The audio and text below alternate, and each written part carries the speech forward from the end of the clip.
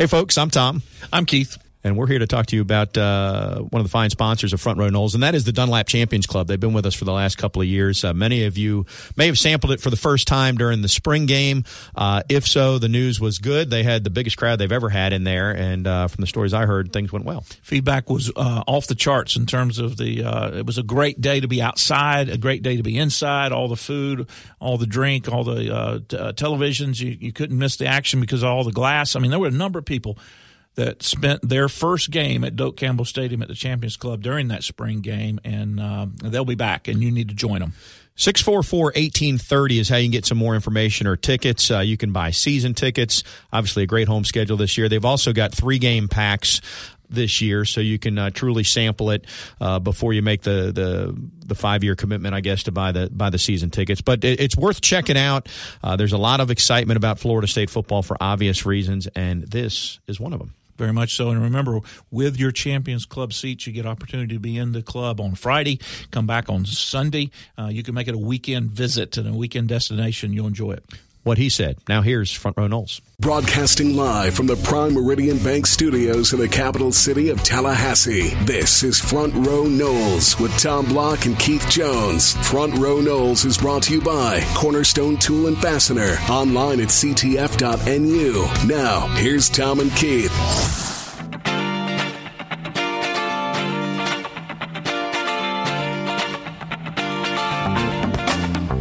Hello, everybody. We welcome you to Front Row Noles. Tom and Keith reunited. KJ, good to see you. Good to see you. I'm glad to be back in my right-hand seat. I don't like that left-hand seat. The co-pilot chair. I'm in the co-pilot.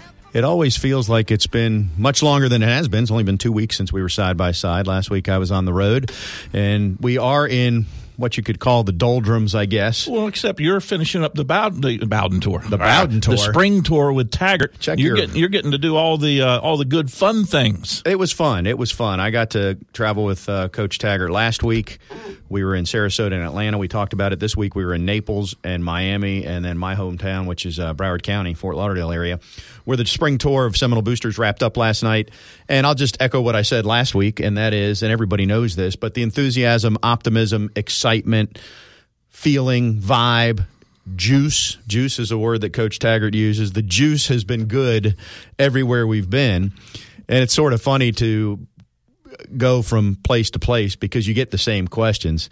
And last night it took until about 3 minutes till we were finished before somebody finally asked him about the offensive line. And he said, I thought I was going to get out of this one without having to talk about this. But no, it's been good energy.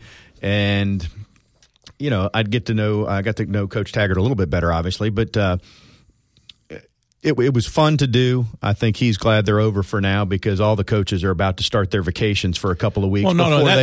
They've been recruiting, and they've had camps. I mean, with the new recruiting rules, you could have people in the camps. I mean, it's been a very, and they've got a big recruiting time. Camp, sometime in July, right before fall camp. But they're about to enter their couple weeks of go see your family and reintroduce yourself before you get into fall. Hi, I'm Dad. Yeah, but it's been fun, and it's also a continuation of the spring game.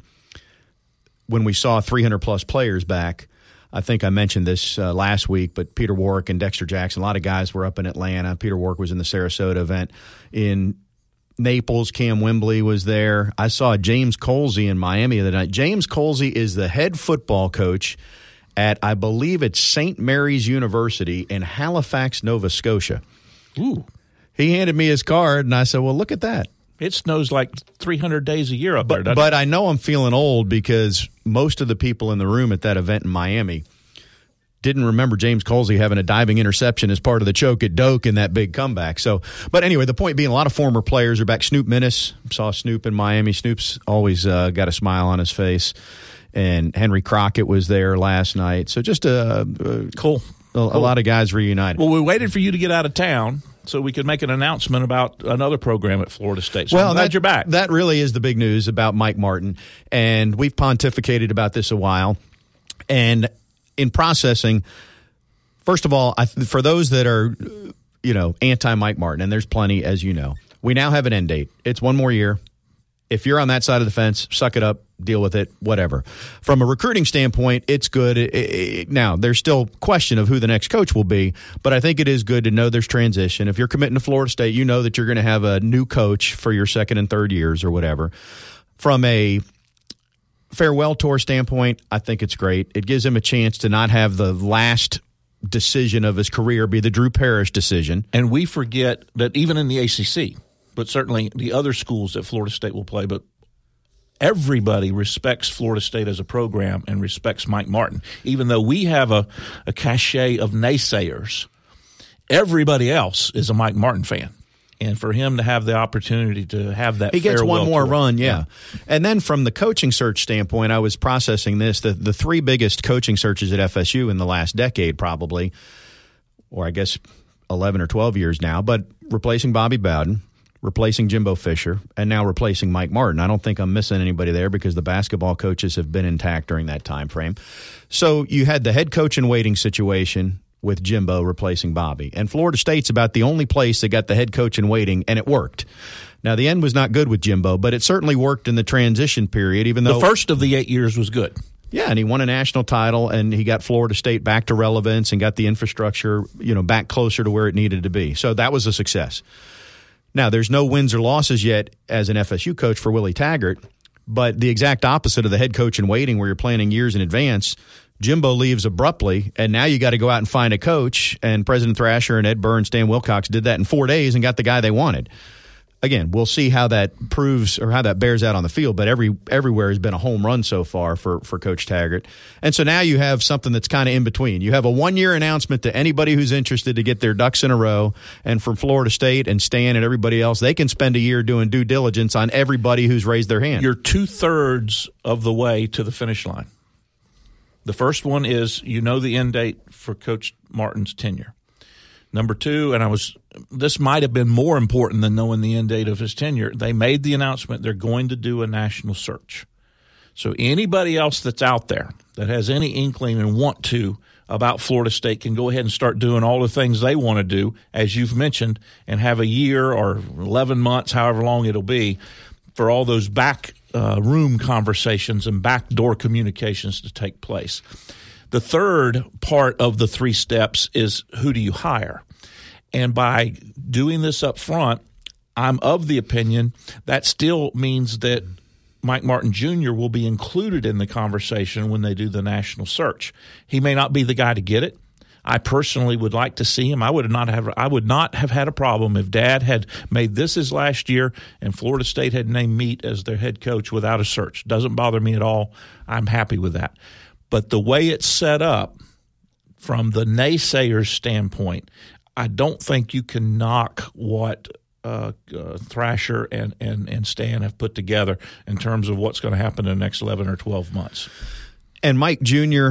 or Mike Bell, I don't know if they would both apply, but they're both qualified to be head coaches. No question. At the major college, the Power 5 level. And, of course, the paper had some other lists. Yeah, I wouldn't think it would be I don't see any scenario where they'd hire somebody who's an assistant elsewhere. If you're going to hire an assistant, it would be Mike Jr. probably. And, again, Mike Bell would probably raise his hand and be interested too. Bell's coached in the SEC, the Big 12, and the ACC.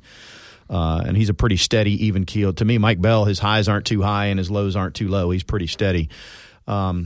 But then after that, so it is a national search, but even before you get national, you're going to have a Florida State family connection. And I'm not saying you have to do this, but there's going to be a really strong pool of guys with FSU ties. And the paper had some of them. Link Jarrett would be one, who you and I used to work with on the broadcast side. He's done great things as a head coach. He's from Tallahassee. He played at Florida High when it was where the med school is now.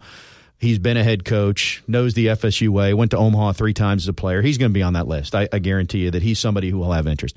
Doug Minkiewicz. To me, Doug Minkiewicz epitomizes the guy with the dirty baseball uniform who wants to take ground balls at first base after practice, before practice. He's the 3-star. He's the 3-star that comes and starts for 3 years and then plays in the majors for 8.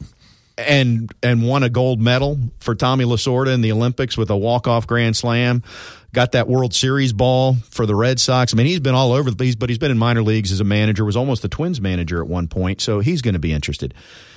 If the Rays part ways with Kevin Cash, you got a guy who played in the late 90s here, so he's young. He's younger than both Link Jarrett and Doug Minkiewicz, and he could have interest here if he wanted to go there. I thought Rossi was a little bit of a stretch. I'm not sure that Ross would be – he'd be like a B pick those three would be an A pick. I think David Ross, I'm speaking of. The question with Ross would be, he made a lot of money as a Major League Baseball player. Do you want to get on the circuit where you are having to recruit? And he's never been a coach. Right. Now, he's coached as a position player, as an older catcher, that type of thing. David Ross, Noles fans know he broke FSU's heart in '97.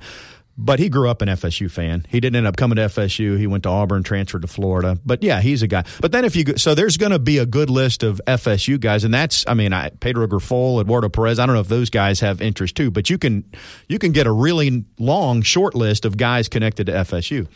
Then the question becomes, do you go outside of FSU? Is there a superstar somewhere out there, a Billy Donovan type person that Florida was able to bring in on the basketball side? Is there one of those guys out there? And I just don't know. And here's one.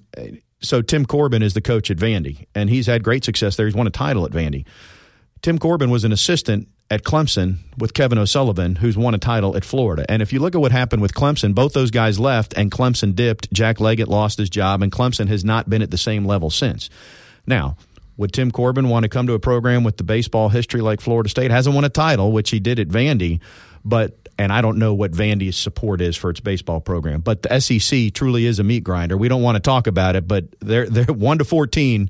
They're tougher in baseball and about every sport than what the ACC is. So that would be a name there, but there'd be a lot of other guys. Brian O'Connor at one point. He's won a title at Virginia. Virginia has expanded its stadium. They've got a good following there. I thought he was a young, up-and-coming guy, but now because he won a title, maybe he's not interested in moving around. I'll tell you what it does, though. If you go that route and get a national guy, Florida State is going to have to pay more for its baseball coach than what it's paid previously because the price of poker has gone up in college baseball. You're looking at $1 million, $1.5 million a year. You're looking at a 3, maybe even a 5-year contract. And that's different than where Florida State has been. I don't know what Mike Martin Sr. is getting for his final year. I haven't seen that. I think he was in the $700 to $750 range for this past year. And that's a guy 39 years in who's the winningest coach in college baseball history. Louisville's coach just got, he flirted with Mississippi State. They gave him a new deal. I haven't seen terms, but he was already at 7 figures, and he's been to the World Series maybe twice in his coaching career. So the price of poker's gone up. All that is things that will have to play out over the next year. We'll get to enjoy the farewell tour. Those things don't always work out to the best. It may get old, but he's going to get the 2,000 wins, and he'll get one more run to take his team to Omaha. And I like it. I like it as well. All right, are we done with that one? That one. Okay. We are just getting warmed up, however. Our Seminoles.com insider Tim Linnefelt will join us in just a bit. We'll have a special guest for you coming up momentarily. I will remind you that tomorrow is Thursday. Don't forget about the $5 old school squares they have at Centrale. That's a 12-inch by 12-inch pie for $5. Can't beat it. Pretty good pizza. Dueling Pianos is back at Township this Saturday. I think it's the only time this summer it will be at Township. So don't forget about that. And I don't have the date in front of me, but they have lined up a cardiologist's dream. They have a French fry festival on tap for sometime in July down with at Madison gravy? Social. I literally think it's like 92 different kinds of French fries. 92 different ways to clog your arteries. So we are just this show is not one of them, however. If you just listen to it, you're fine. Especially if you're on the treadmill while you do so. We'll thin your blood. We'll come back with more Front Row Noles in a moment. I'll tell you what's wrong before I get off the floor. Don't bring me down. You're always talking about your crazy nights. One of these days you're gonna get it right. Don't bring me down. Front Row Noles on 97.9 ESPN Radio is presented by Hobson Chevrolet of Cairo, Georgia. Get your best deal the Hobson way. Now, back to Tom and Keith.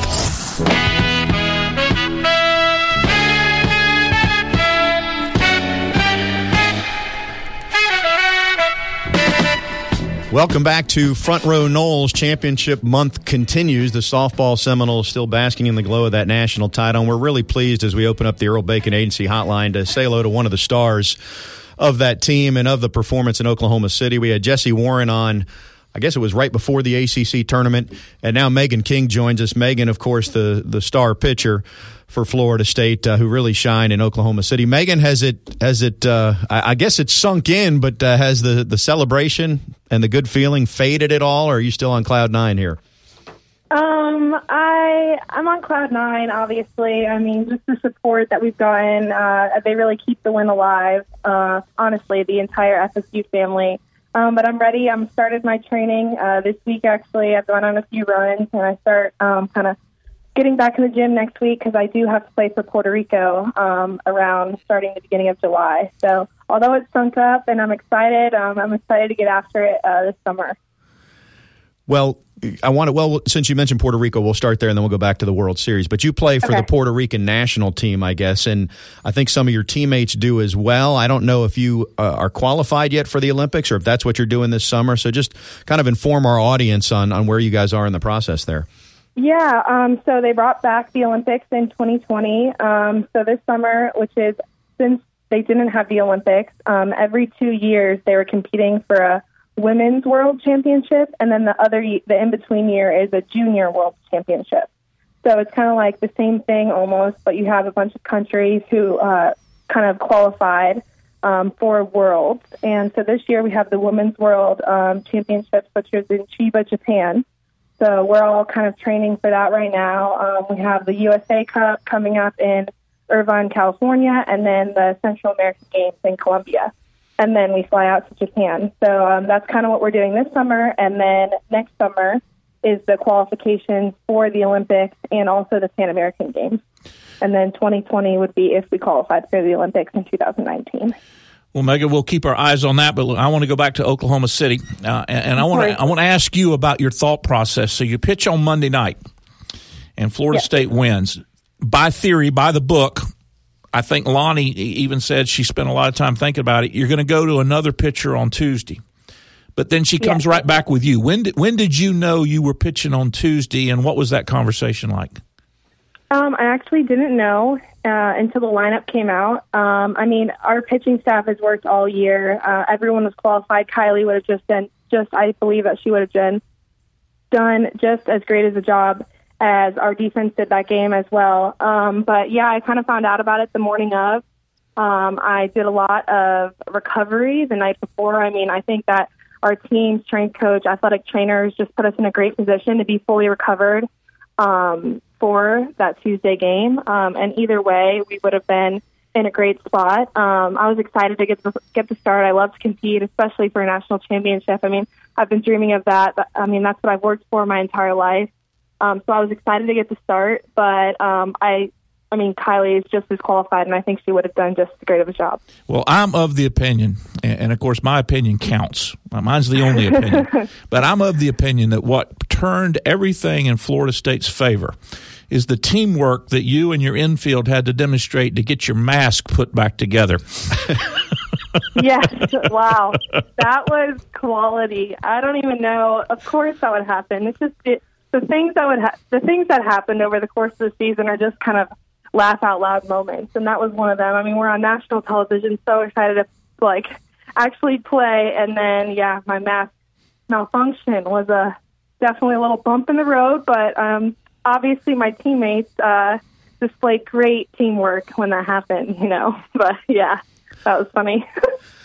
Well, another moment, and credit to you, I thought it was nice of you to just stay out of the way and let Jesse Warren lay out completely horizontal to make that catch in front of you. I mean, you probably could have done it routinely. But no, seriously, did you have any inkling that she could actually get there to make that catch? I mean, Jesse Warren makes those kind of plays. That's just the type of player she is. I mean, she is just an absolute phenom when it comes to an infielder. And I knew she's made a few of those plays throughout the course of my career. I mean, she's been behind me every single game I've thrown. But yeah, I mean, that's just classic Jessie. I know it was so cool for her to finally get recognition for those kind of plays. And I mean, that's just the type of player she is. I don't know if you saw the slow-mo, but I had the eye of the tiger. And I was going to lay out for that ball, but, I mean, I knew that she had my back the whole time. Well, she was the senior, and you were the underclassman, so you just had to defer and let her get her moment. Yeah, I had to let her have her moment. Because, as good as you are, you could have made the catch, but you probably were not able to make the throw, so that's why she did it.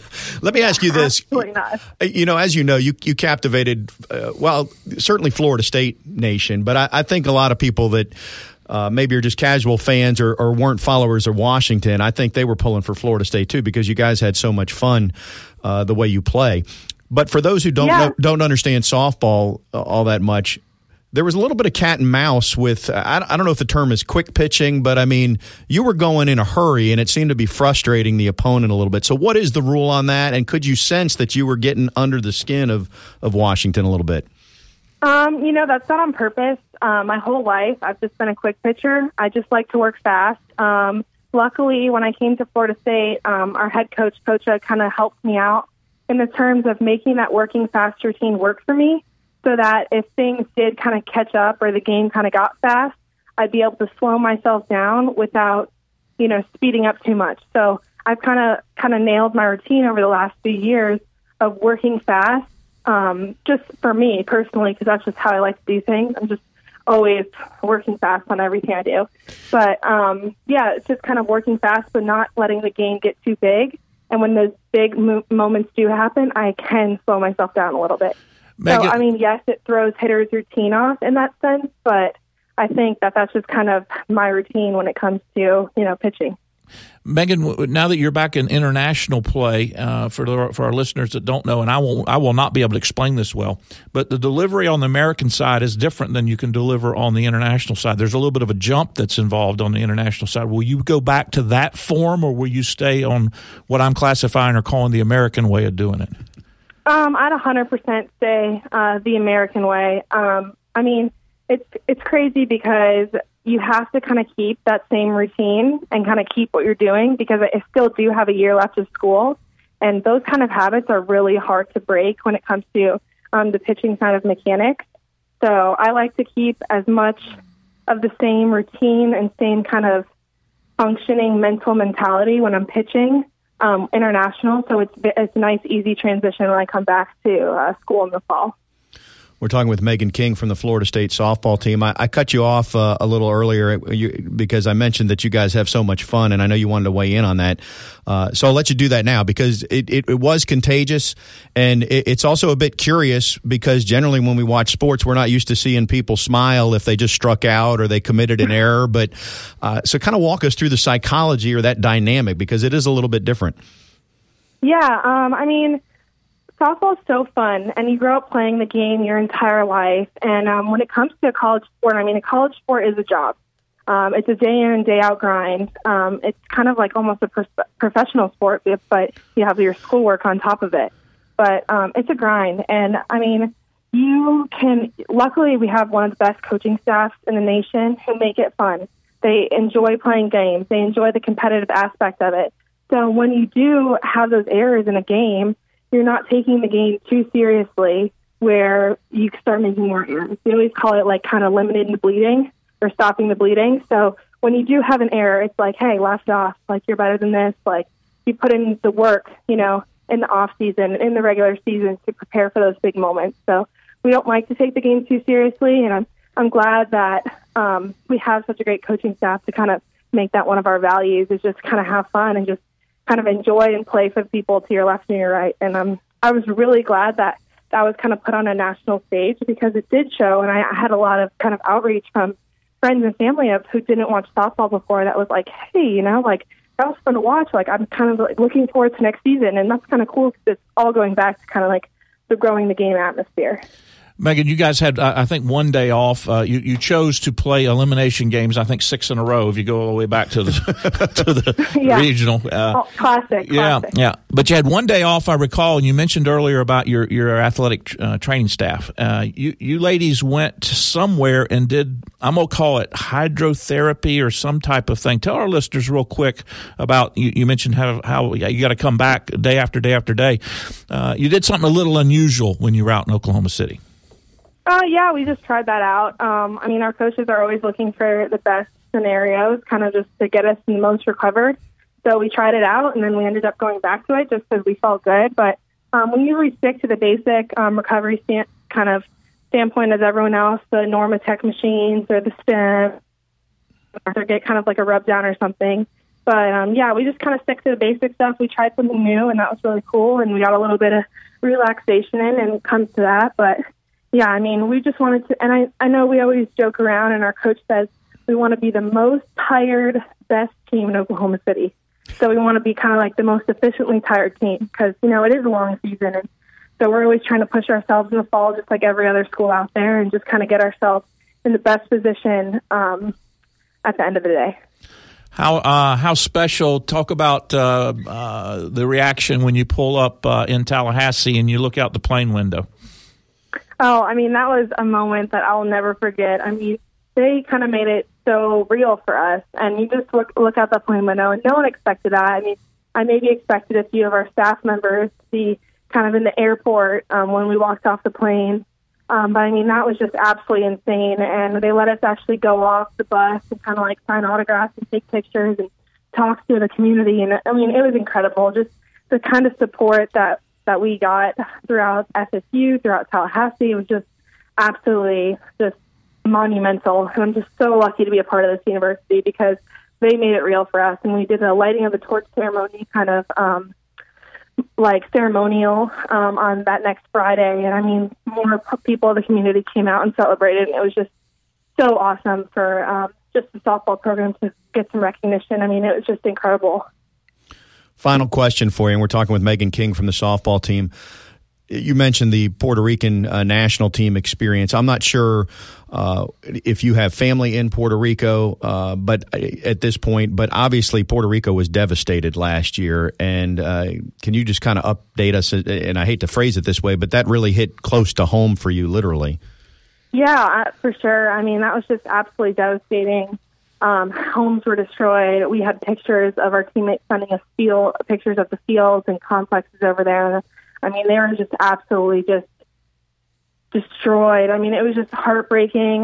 Luckily, we have like a kind of a group message going, and as soon as they got signal, they were able to tell us that they were okay and make sure everyone was, basically alive at that point because there was just so many devastating effects on the country. And I think it's getting better. It's still not obviously back to even close to 100%, but games are starting to be played there.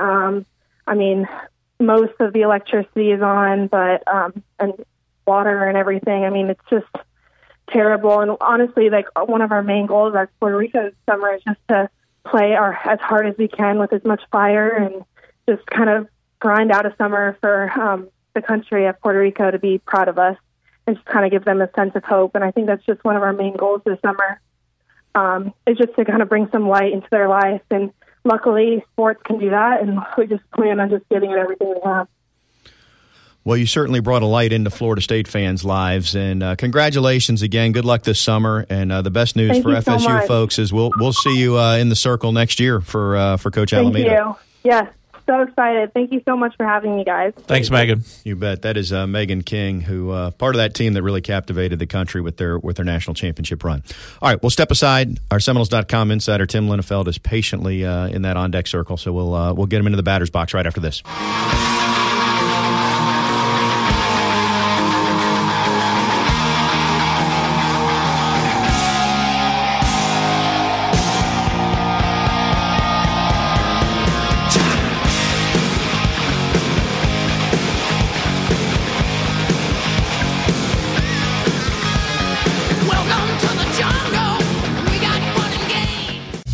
Front Row Knowles is brought to you by Cornerstone Tool and Fastener. Online at ctf.nu. Here's Tom and Keith.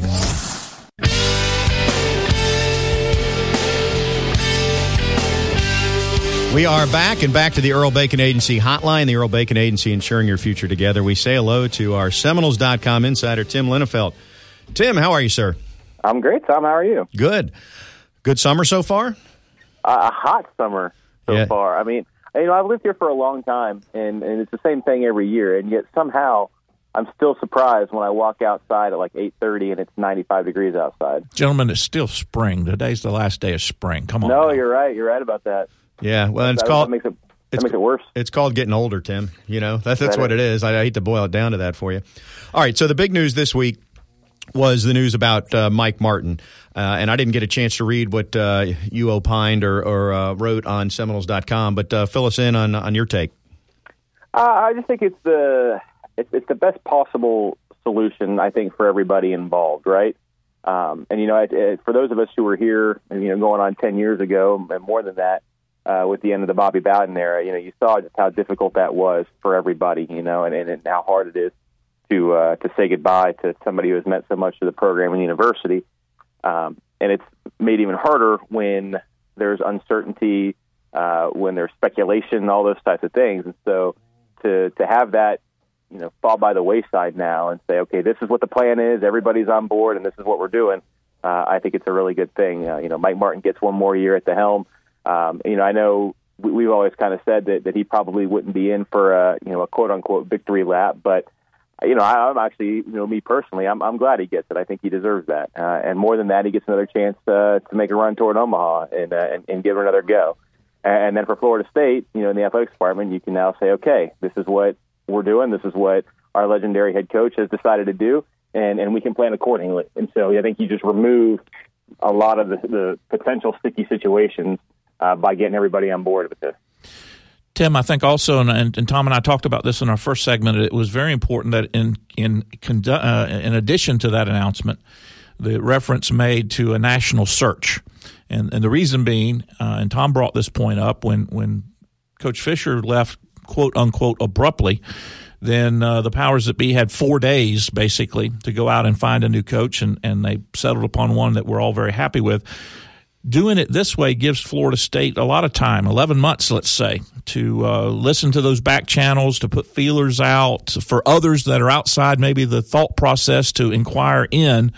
And FSU might genuinely have the large national pool that they have the luxury to pick from because of the way it worked out.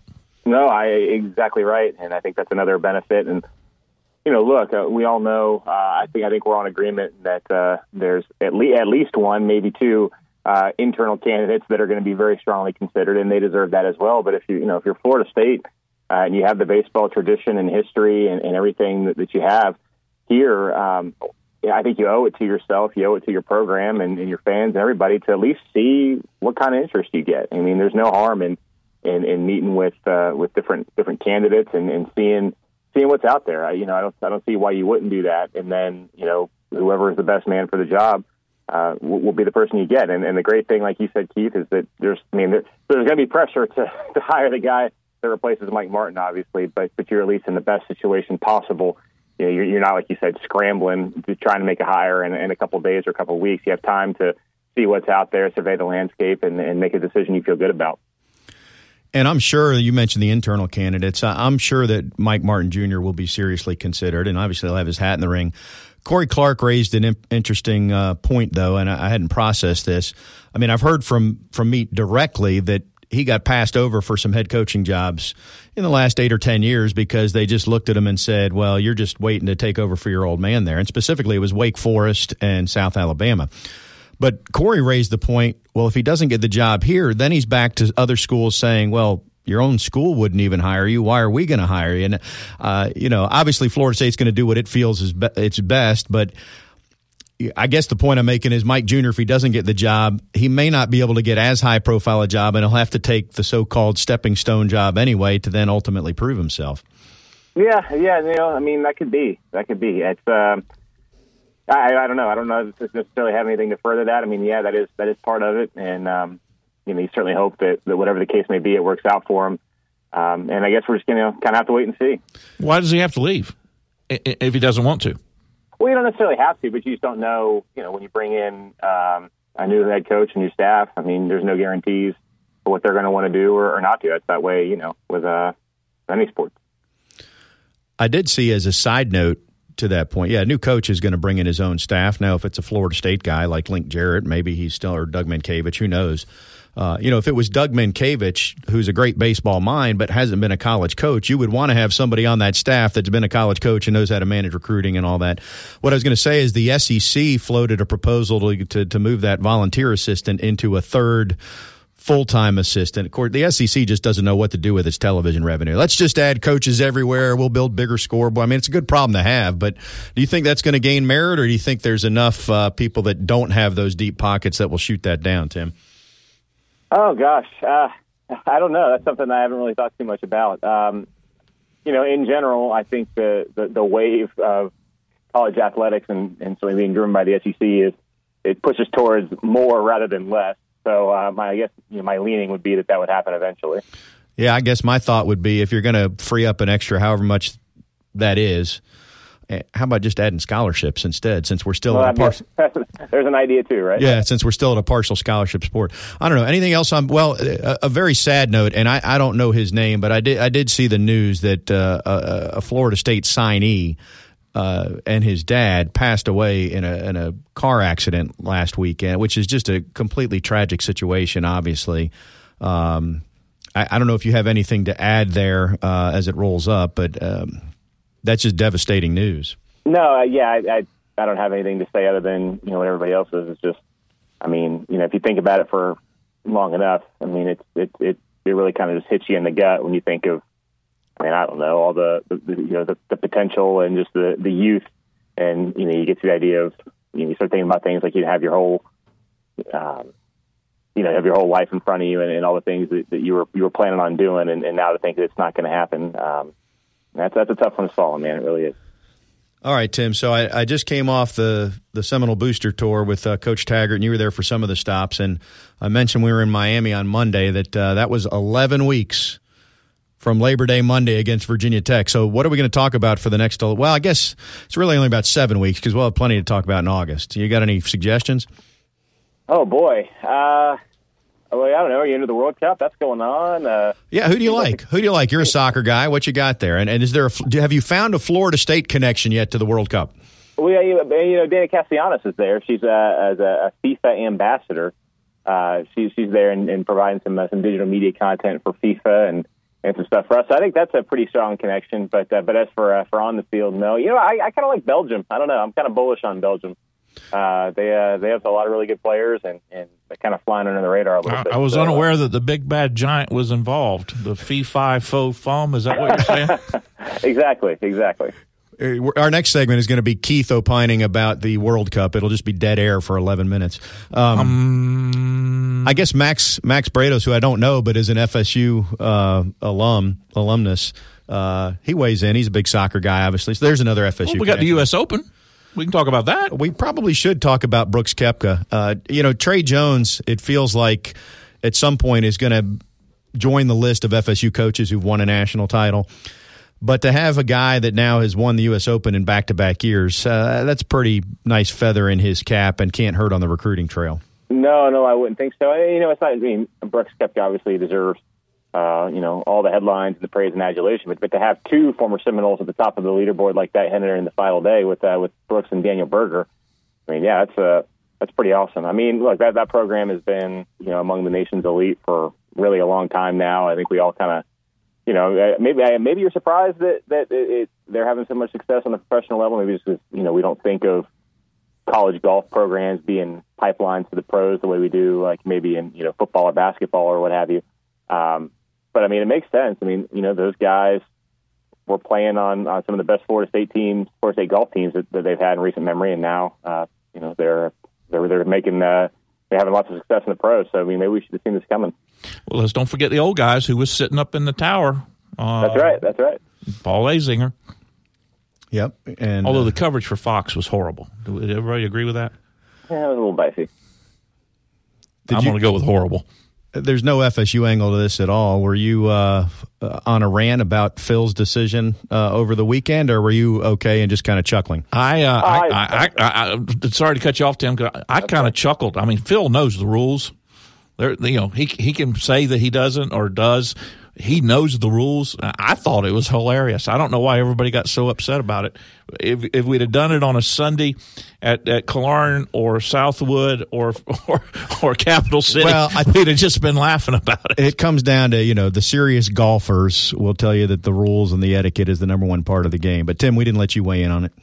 Oh, no. I thought it was funny. It probably shouldn't have done it, but some of the outrage and the weeping and gnashing of teeth that come from some of the golf media afterwards sort of made me roll my eyes too. Like, it was a stupid thing to do. I guess you could disqualify him if you really, really want to, but at the end of the day, I think we're all going to survive. All right. Well, we've talked World Cup, talked U.S. Open, Directors Cup, NBA. Have you done the calculation on the Directors Cup yet? Man, I'm not a big math guy. Did you? Have you talked about the men's basketball opener?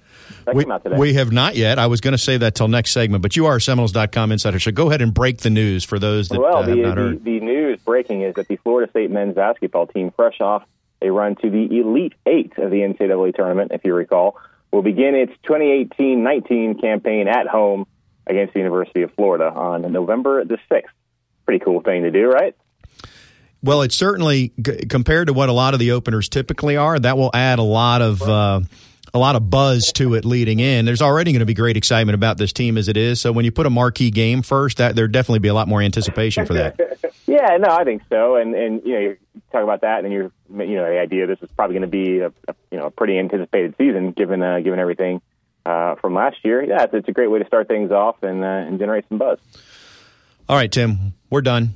Unless you want to other breaking news we're not aware of, analyze the NBA draft for tomorrow night or something. Is there anything else you want to add? I think that's all I got. All right. He is our Seminoles.com insider, Tim Linenfeld. Thank you, Tim. You got it, guys. Oh, hey, by the way, take next week. Well, not next week. 2 weeks. We're giving you the 4th of July off. Just a little advance notice for you. Wow. Appreciate it, guys. Thank you. It's the least we could do. Right. That means, do we have to pay him holiday pay? Do we have to pay him? 1.5 times 0 is what? Last I checked. Yeah. All right. We'll come back, wrap this show up right after this. Stay with us. Yeah, running down a dream that never would come to me. Working on a mystery, going wherever it leads. Running down a dream. Front Row Knowles on 97.9 ESPN Radio is presented by Hobson Chevrolet of Cairo, Georgia. Get your best deal the Hobson way. Now, back to Tom and Keith.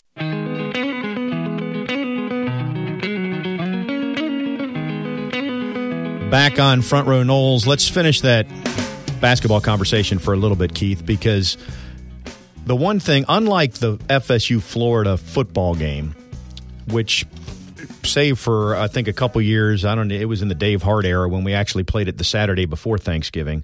Basically, for the last 30 years or so, we always know the Saturday after Thanksgiving, FSU's either going to Gainesville or the Gators are coming here. The basketball game, on the other hand, just moves all over. I mean, there was a time it was the Friday night before the football game. Last year it was on a Monday in Gainesville. Now we're going to have it on a Tuesday in Tallahassee, which is Election Day this year. What's your thoughts on sort of how that oscillates? I guess it's always – well, and there was a milk challenge back in the day when it used to be in Orlando. I think – in a perfect world, a game of that magnitude, I mean, that's the arguably the second biggest sport for both universities. You would want it fixed. You know you're going to play it, the first Tuesday of whatever, or the Friday before the football game, or whenever it is. You'd want to know when that is. And so to the degree that it's moved around, I would say that that's not good. However, I'm also, I'm the curmudgeon. I'm the old school. I kind of grew up with this thing being played the Friday night before the football game. So if Florida State was playing in Gainesville on Saturday, then the ball game was at the O'Connell Center Friday night. And if Florida was traveling to Doak, then we were in the Tucker Center on Friday night prior. To the point that when we were doing the Sun Sport games, we would televise the ball game, and then we'd go into an hour and a half football pregame show at 10:30, 11 o'clock at night, right outside on the concourse or right on the floor, and start hyping the football game and make it a 24, 28, 30-hour window of FSU versus Florida, both on the hardwood and on the football field. I would like to see that come back. Now, I was told, I've not visited with Leonard. I don't know Coach Donovan's position. I don't know Coach White's position, the coaches at Florida. I was told that the basketball powers that be felt like that playing it the night before took away somehow from the basketball game. I never viewed it that way. I thought it always added to the rivalry. And that's where I would like to see it. I'm very happy with it being this early in the year. I'm a big proponent of the early games because it keeps your team focused.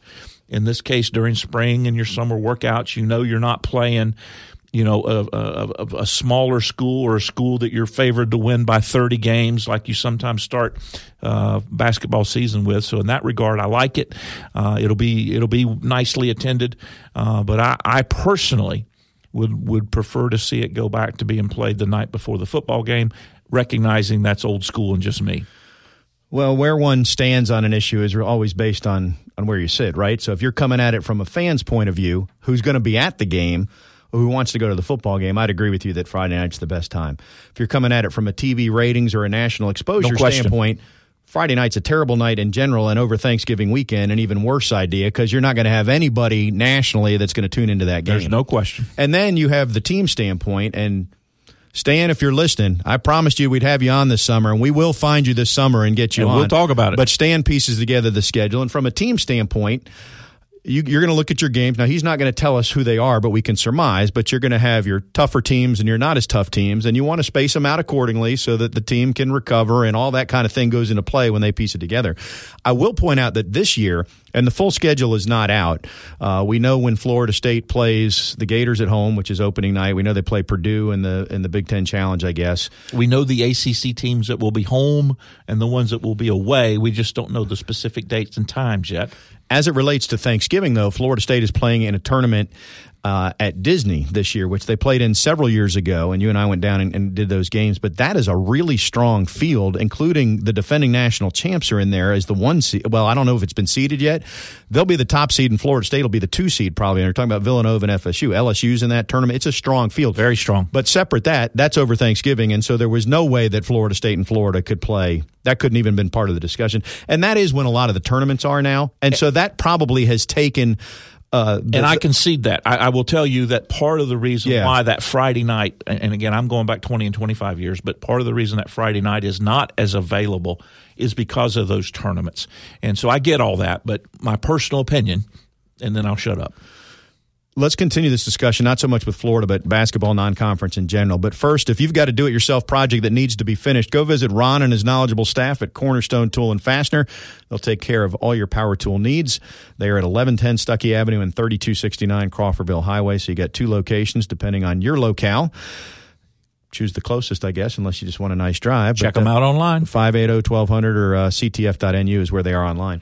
Here's what I was going to say. Back to your point of, so the Florida game is going to draw a crowd at the Tucker Center, whether you play it Tuesday, Monday, before a football game or not. There's some games. Now, I hope this isn't the case because Florida State, over the last 2 years, 2 years ago, they didn't lose a game at home. Last year, would they lose 1 or 2? So, it's combined, I think it's the best record in the ACC at home the last 2 years. 28 out of 30, I believe, something like that. Don't quote me, but close to it. And with an Elite Eight performance and a lot of guys returning, hopefully there's a lot of season tickets sold and a great crowd whenever you play games. But when you're playing, and I don't know who the rest of the non-conference is, Nicholls State or nondescript team that you're going to beat by 30, could that be on a Friday night of a home football weekend so that fans who are coming in, so that you can get a little bit of folks that don't normally see that game as compared to playing that the night before on Thursday? And again, this goes back to basketball's got to match it up, so they've got games every 3 days, and they got a lot of other things. So I'm suggesting this in a vacuum. The other part that says it, and again, this appears that I'm talking against myself, but Friday night college basketball before January is just not really an option for television because you've got Friday night football games that all the channels, and then we get into that encroaches upon the high school's time frames. Well, yeah, it does. Right. Pardon me. So Friday night before January, probably just not a night anymore for college basketball, period, the end. I wish that we could set TV times or kick times for football further out than the first 3 weeks, because if you knew right now that Florida State on October 21st or whatever was a definite night, whenever the Clemson game is, you could schedule a non-conference game at noon that day if you wanted to try and get your product out to more of the Florida State fans. I know that's not the primary objective. I'm just throwing it out there. Bottom line is, if you keep winning and go to the Elite Eight, people are going to show up. You don't have to bring the product to the fans. The fans will come to you. People will show up. And I'm telling you, this 18-19 squad is going to be fun to watch. I'm going to go out on a limb and tell you they're going to be successful. What Leonard and Stan and Dennis and Coach CY have put together, some would argue it's taken a while, and there was that little dip, 3 or 4 year period. But I think Florida State basketball is right back at least where it was and maybe a little better. Obviously, the women's program. I saw Coach Sue yesterday, and what they've been able to accomplish is just remarkable. I mean, when it comes to the round ball in Tallahassee, we're as in good a spot as we've ever been on both sides of the aisle, and it's exciting, very exciting. As we wrap up, we'll go back to where we started, and obviously, if you're listening to this show, you know this news, but Mike Martin's coming back for one more year. The victory lap, I don't know who's on the schedule next year. Obviously, the schedule won't come out to the fall. I don't know. Maybe 11 will put one more of those Hawaii trips in for his swan song or whatnot, but, I think it's the best case scenario for all the reasons we pointed out earlier. He gets his due. He'll get 2,000 wins. FSU gets to survey the field. Anybody in that field can survey Florida State and figure out if they're interested and want to dip their toe in the waters. Mike Jr. is the one guy who's not going to be happy about it because he wasn't named, but he will be. I don't think that means that Mike Jr. can't get the job. I don't either. I do not either. I think Mike Jr. will end up on the short list on that when they go through that process. You and I are very, very biased. You called games consistently for 7 years. You and I have called games on the television side for 20. The show's called Front Row Noles. I think people know. Yep. I was in school when Mike Martin became the head coach 40 years ago, 39, however that mathematically works out. He has been the best. I'd put him right up there with Coach Bowden in terms of being an ambassador. He's got one thing that Coach Bowden doesn't have, and that is he played here. He's a product of this university, as well as will end up being a 40-year head coach. We're biased, and we love him and want only what's best for him. And I'm excited to have another year to watch 11 stroll out to the mound on two good knees now. A final thought as we wrap up. This fall will be Gene Deckerhoff's 40th season calling FSU football, and next spring will be Mike Martin's 40th year as FSU head coach. So we'll get athletics marketing on that and see what they come up with. Well, again, to tell you how old I am, I played in the first game that Deckerhoff ever did, and I've now done more games with Deckerhoff than any other partner he's ever had. I don't know if that's good or bad, but that's how old I am. And we know it. You just qualified. Thank you very much. Thank you very much. We'll talk to you next week on Front Row Noles.